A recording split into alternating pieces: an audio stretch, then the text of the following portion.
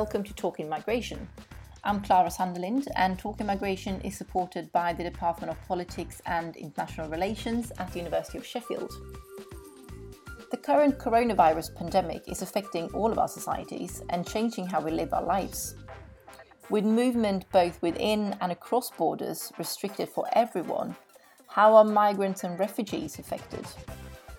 At Europe's border, a humanitarian crisis was already developing, with inadequate housing for asylum seekers and great difficulty to access protection. Has the health crisis made Europe more or less restrictive towards migrants and refugees? Are people on the move particularly vulnerable to the health crisis? And what might the long-term impact of the pandemic be on Europe's policy towards migrants and refugees?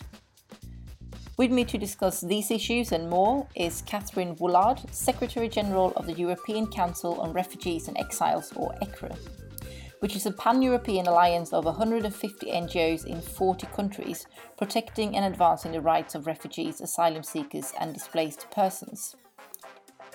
I started by asking Catherine Woolard what the specific vulnerabilities are for migrants and refugees along the border in relation to COVID-19.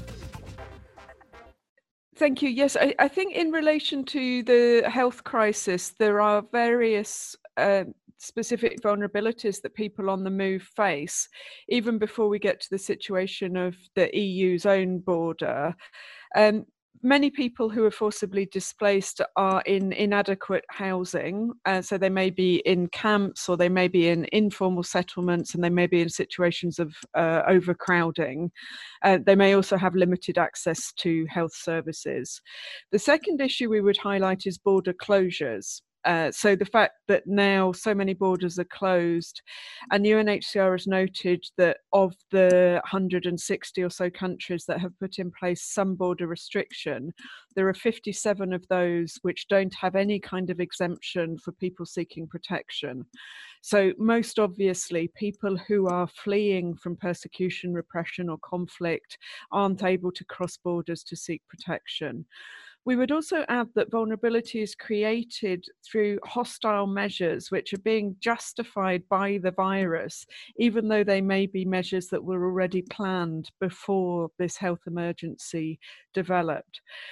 We would add that in Europe, the vulnerable situation of many people on the move results from deliberate policy choices. So in the last 3 to 4 years, ECRE has documented a large increase in the use of detention and a large increase in destitution of people on the move, refugees, other migrants. And these situations of detention and destitution, including at the EU's borders, both inside and outside the borders, mean that people on the move are more vulnerable in the sense that they're more likely to contract the virus and they're more likely to have a serious experience or serious symptoms should they contract it. And most obviously the situation in Greece is something that can be highlighted in this regard, but there are many other places in Europe where policies have led to detention and destitution, therefore putting people at greater risk of contracting the virus. And are there any measures taken to protect migrants and refugees? So in general, both in general and specifically people in risk groups. And is there anything that the migrants themselves are asking for? So we've documented a whole series of responses to the coronavirus which have an impact on asylum and migration across Europe. This is a very changeable and unpredictable situation, and indeed from day to day we identify new changes in policy practice, even in the legal framework, that result from government responses to the virus.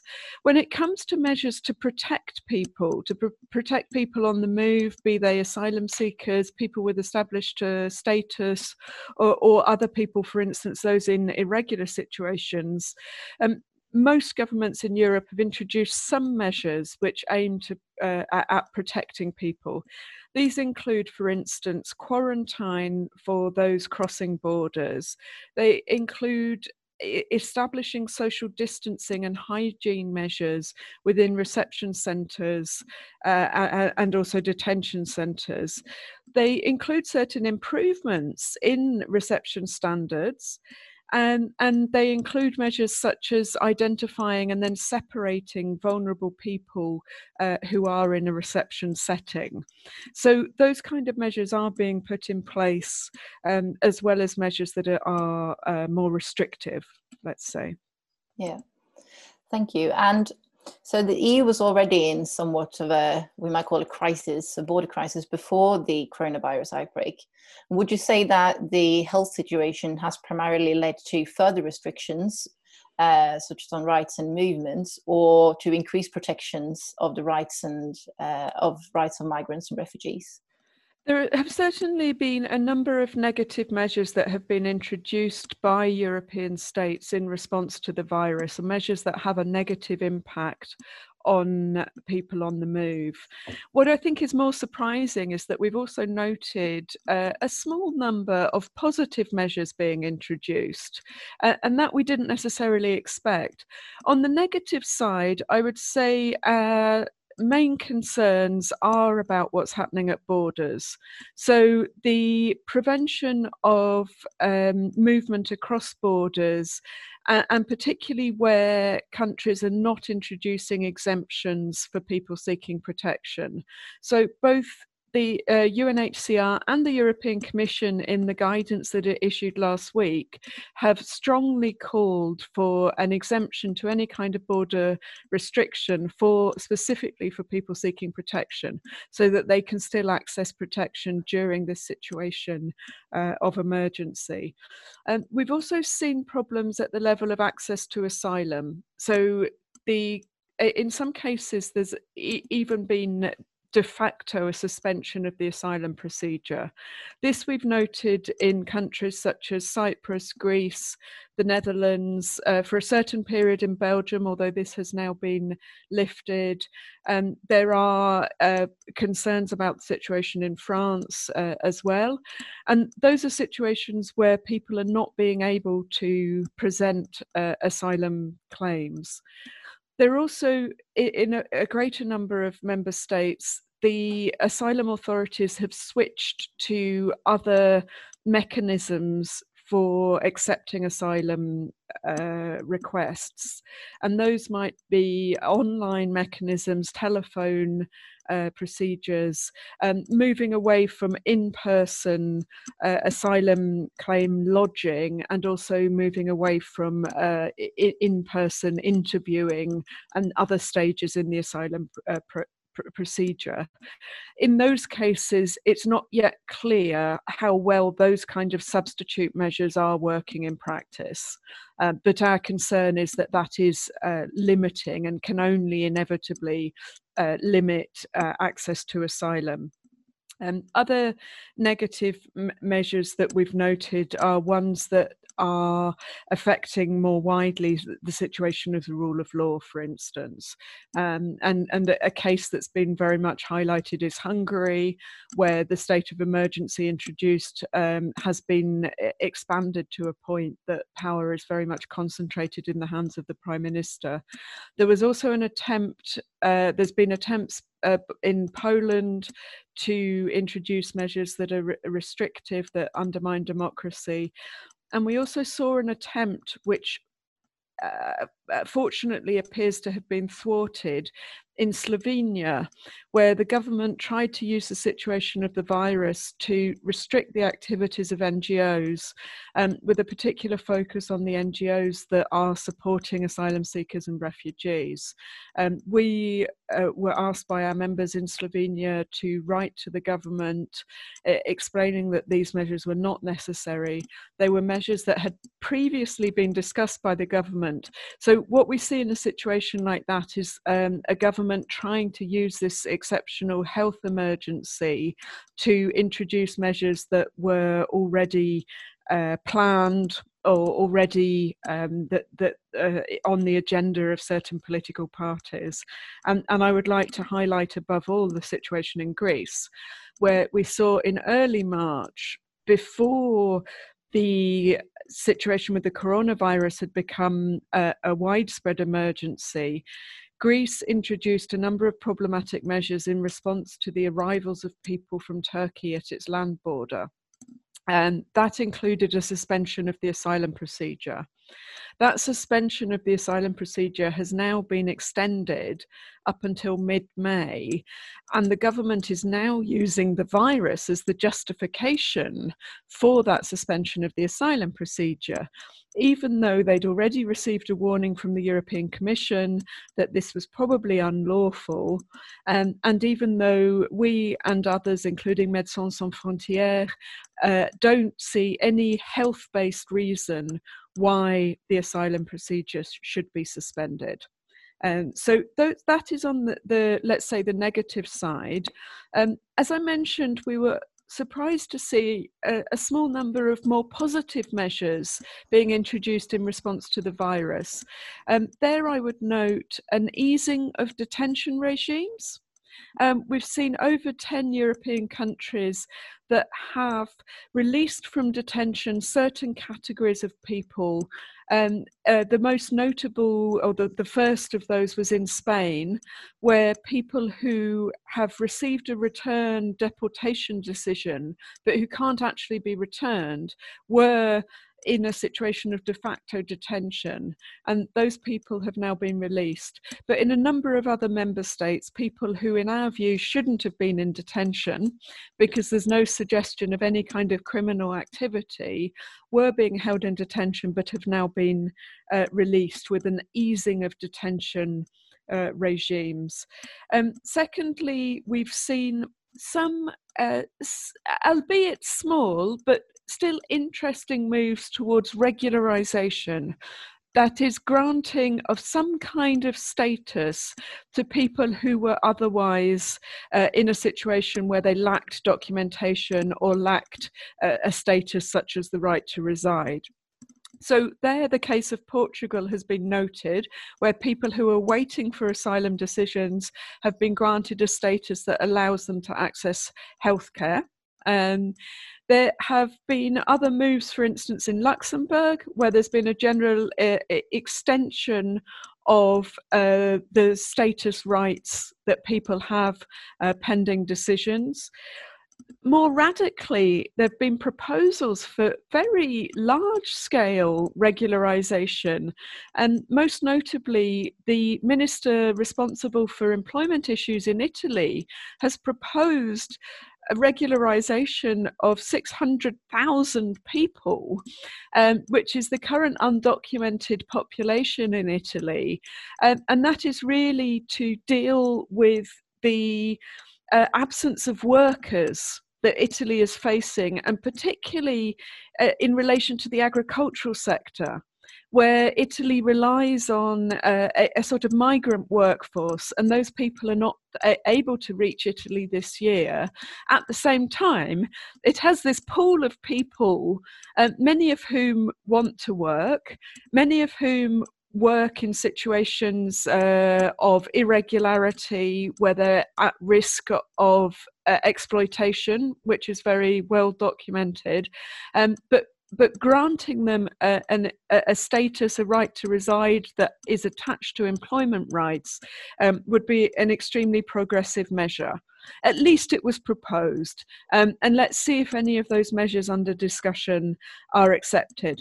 The final area of positive measures that we've identified is an expansion in the right to work of certain categories of people that didn't previously benefit from that. So, for instance, here in Belgium, asylum seekers are now granted the right to work from the time that they submit their asylum application. And that constitutes an expansion of their right to work. And we've seen other well-publicised measures, such as in France and Italy, where highly skilled refugees are being brought into the workforce, for instance, within the medical profession. And that is based on a certain loosening or a greater openness to the assessment of qualifications and training that was carried out outside the EU. This is a long-standing difficulty for refugees in Europe, which is receiving accreditation for the skills that they bring when they trained or received qualifications from universities or training establishments outside Europe. And in effect, many refugees are in a very frustrating situation where they can't use their skills because they're awaiting some form of recognition of their certification. And that's been accelerated and speeded up by the crisis. Our main point would be to consolidate some of these positive measures and to make them permanent, because in many cases they're pragmatic, sensible measures that should have happened before this emergency. On the other hand, we would strongly argue for a rolling back of some of these negative measures. In many cases, they're not even justified during a health emergency, and they're certainly not justifiable at a situation in a situation of normality. I'll just add a quick follow-up question there. Yeah. I think that's really interesting how perhaps there's been a slightly changing attitude to migrant workers and skill and different skill levels. But I was also just wondering about, there might be certain migrants or categories of migrants or refugees who have a right to reside in a country, but where this is attached to some form of conditionality, such as having an income, being able to support yourself, or some sort of integration sort of measures. And I wonder if, because it might be difficult to live up to those conditions now, given the health crisis, if there are any measures in countries to sort of relax those conditions on achieving perhaps permanent residency, or any of those sort of measures, just to acknowledge that it might be difficult to actually live up to certain conditions for residency. And I think that's a very interesting question. We haven't so far seen changes that relate to, let's say, longer term solutions for people on the move. So for instance, the kind of thing that you're talking about there, where we might see a certain relaxing of the requirements for naturalization or for granting of long-term permanent residence permits, for instance. What we've seen is a sort of loosening of the conditions that are required for short-term stability and security, for instance. So, for instance, requirements when in a situation of alternative, somebody benefiting from an alternative to detention, which requires a daily check-in at a reception centre, or certain kinds of conditional conditions attached to a regime to avoid detention, or to have a slightly more reasonable circumstance. In those cases, we have seen a loosening of requirements. We've also seen things, some measures that are where you have a temporary suspension of something that would be problematic. So, for instance, the Dublin regulation, where people who would otherwise have been transferred on the basis of Dublin back to the member state where they first arrived, or where there's a first indication of their presence, who are now in a situation where those transfers are not taking place.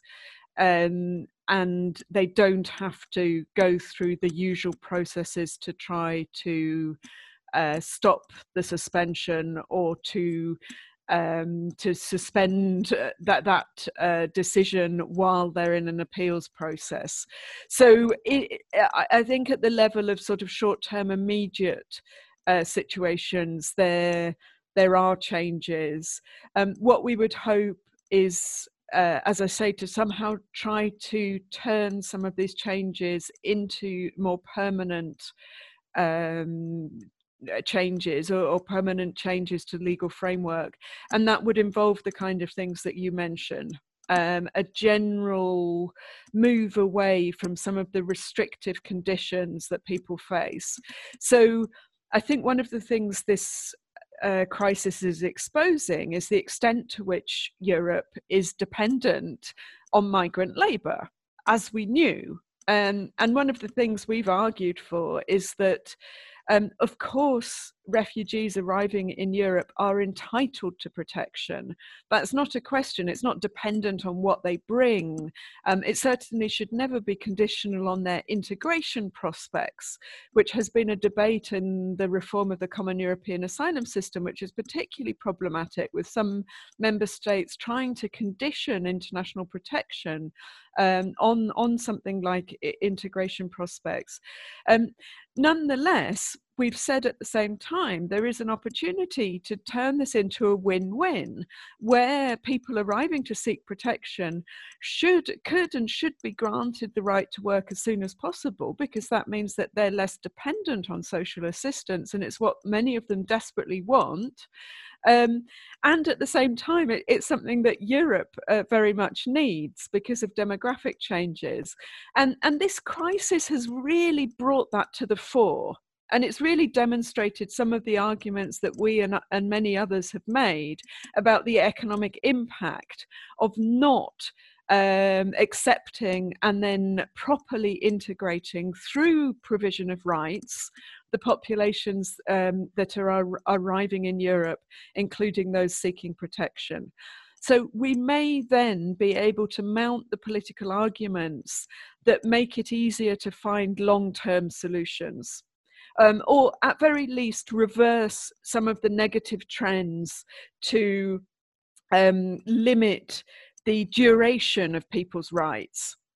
So to give you an example, we've seen, even on something like resettlement of recognised refugees into Europe, certain member states have put a time limit on the residency rights that a resettled refugee will benefit from, as in Austria, for instance, where that has become now, for most categories, 3 years.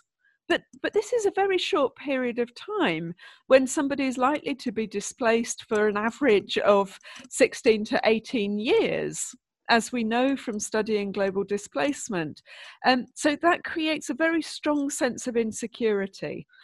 Similarly, we've monitored, identified the very limited residency, duration of residency rights attached to other forms of protection status, including subsidiary protection, which is not meant to be an inferior status compared to refugee status. And all of those measures, those restrictive measures or those changes were put in place to supposedly reduce the pull factor based on the idea that people are coming to Europe because of their benefits or because of what they might gain there. Whereas we know that it's all about push factors, and there's no evidence that pull factors even exist.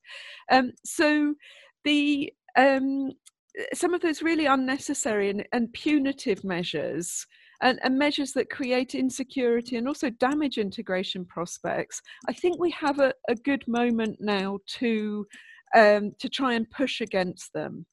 All of that said, let's not be naive about the fact that this crisis is primarily having a very negative impact on people on the move. And that is because it exacerbates the problems with access to territory, which really is the key problem that we've seen in Europe, is denial of access at borders. And that, of course, is continuing. But we also see a number of impacts that, as yet, we don't know. For instance, the number of people on the move who are in fragile work situations, who've lost their income as a result of this crisis, in some cases maybe in the informal economy, so they can't benefit from the kind of programs for furloughed workers. And we're seeing a very, very dramatic decline in remittance income, for instance, remittance revenues going into very fragile countries where there's already serious displacement problems. So there are things like that that will be the medium and long-term impact And again, it's often displacement outside Europe where these things are more notable. So there's been this transfer of some unaccompanied children from the Greek islands, but not of everyone. And I wonder what you think is needed more. And what about the children who are not unaccompanied, but who are still obviously vulnerable? So I think the situation in Greece, as we know, is an ongoing humanitarian emergency and also a shameful situation that results, again, from deliberate policy choices. And in this case, of course, the EU-Turkey deal. Intrinsic to that deal is the idea of containment of people on the Greek islands. It's already been clear for a number of years that returning those people to Turkey is not possible. We've argued from the beginning that it is also not ethical and not legal, but it just hasn't been happening. So even before the coronavirus emergency, ECRE and many, many others, including all of our members in Greece, had been campaigning to have people moved off the islands and to end this policy of containment on the Greek islands because of the humanitarian emergency there. Now that the virus is spreading in Greece, as in everywhere else, it's become even more important to evacuate the islands. And the most vulnerable people are being evacuated to, at very least, they're being moved out of the camps and informal settlements around the camps into other accommodation on the islands or onto the mainland. And we urge that to continue. The other issue is this very important plan to relocate 1,600 unaccompanied children. This was already agreed before the health emergency, and it was facilitated by the European Commission. We've strongly praised Luxembourg and Germany, who have both started to relocate the children, with Luxembourg being the first country. And the foreign minister of Luxembourg, Jean Asselborn, is, I think, one of the politicians who's been most progressive and positive in trying to ensure the recognition of refugee rights in Europe in recent years. And in addition, at the beginning, there were 7 other countries who joined this agreement to relocate.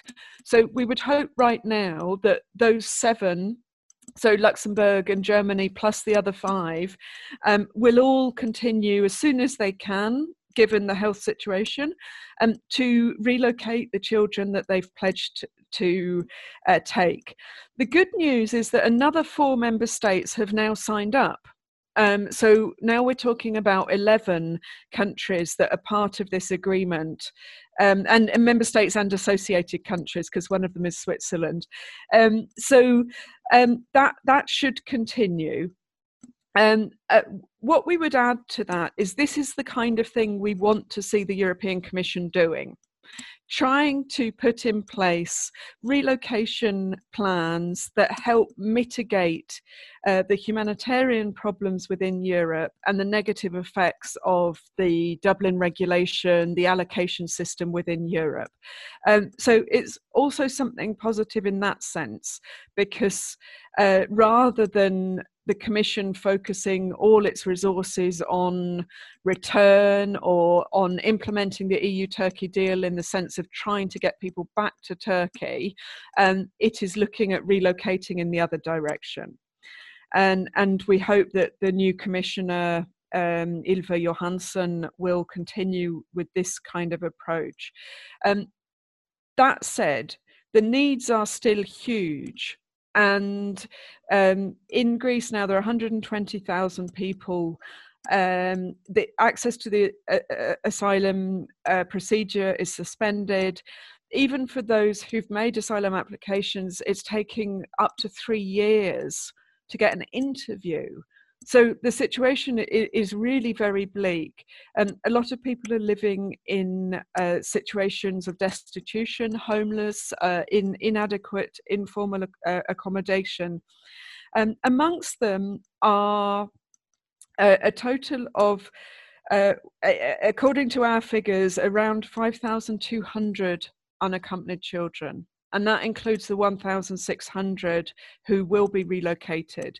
So our recommendation would be to expand the relocation programme.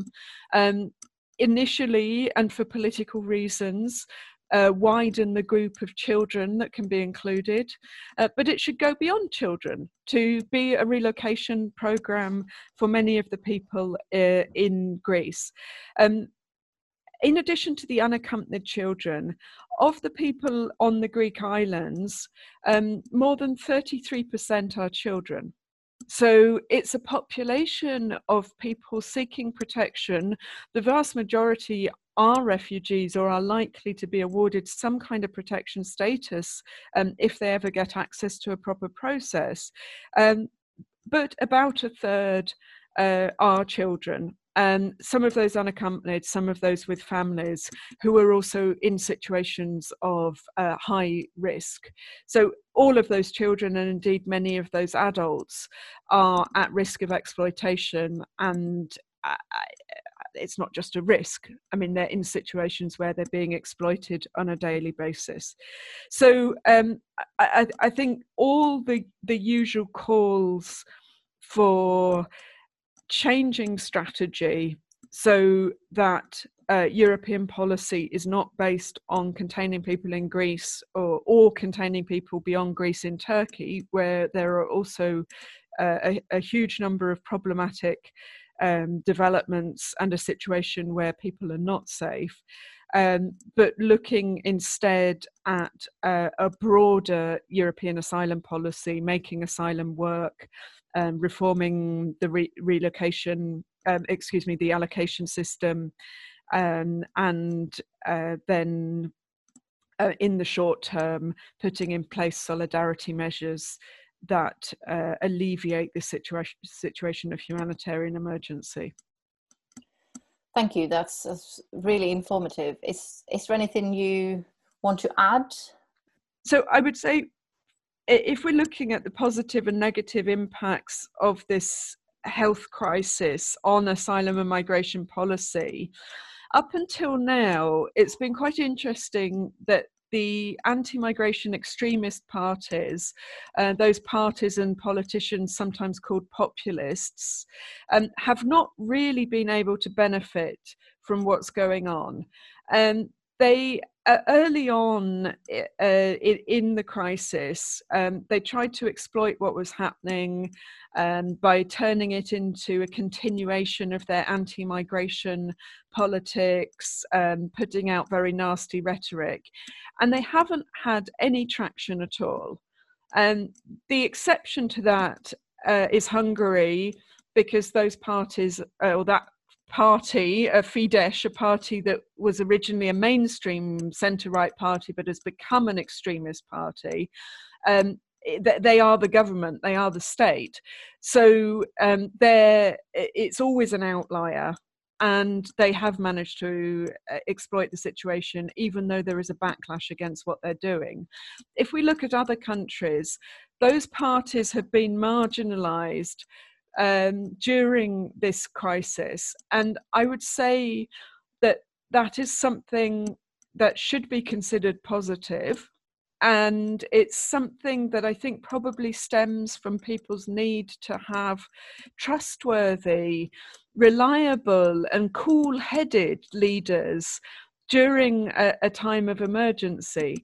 That said, these parties and these leaders won't be gone forever. And for all of us, one of the things we have to be very, very wary about is the potential for these parties to return and to exploit the situation and to return to some of their anti-refugee, anti-migration rhetoric, policies and arguments when we emerge from the immediate emergency, but enter into a situation where people in Europe are living in economic insecurity with potential increased unemployment, which are the likely consequences of this virus. And I think at that point, both mainstream political parties, but also civil society, needs to be ready and preparing now to combat a potential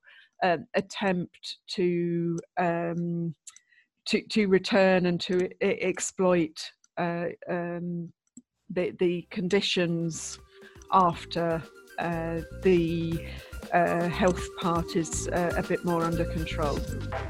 ECRA's just published an information sheet on COVID-19 measures related to asylum and migration across Europe, which you can access via their website ecra.org, as well as through the link in this podcast description and on our Twitter @TalkingMig. But that was all for this time. Thank you very much for listening.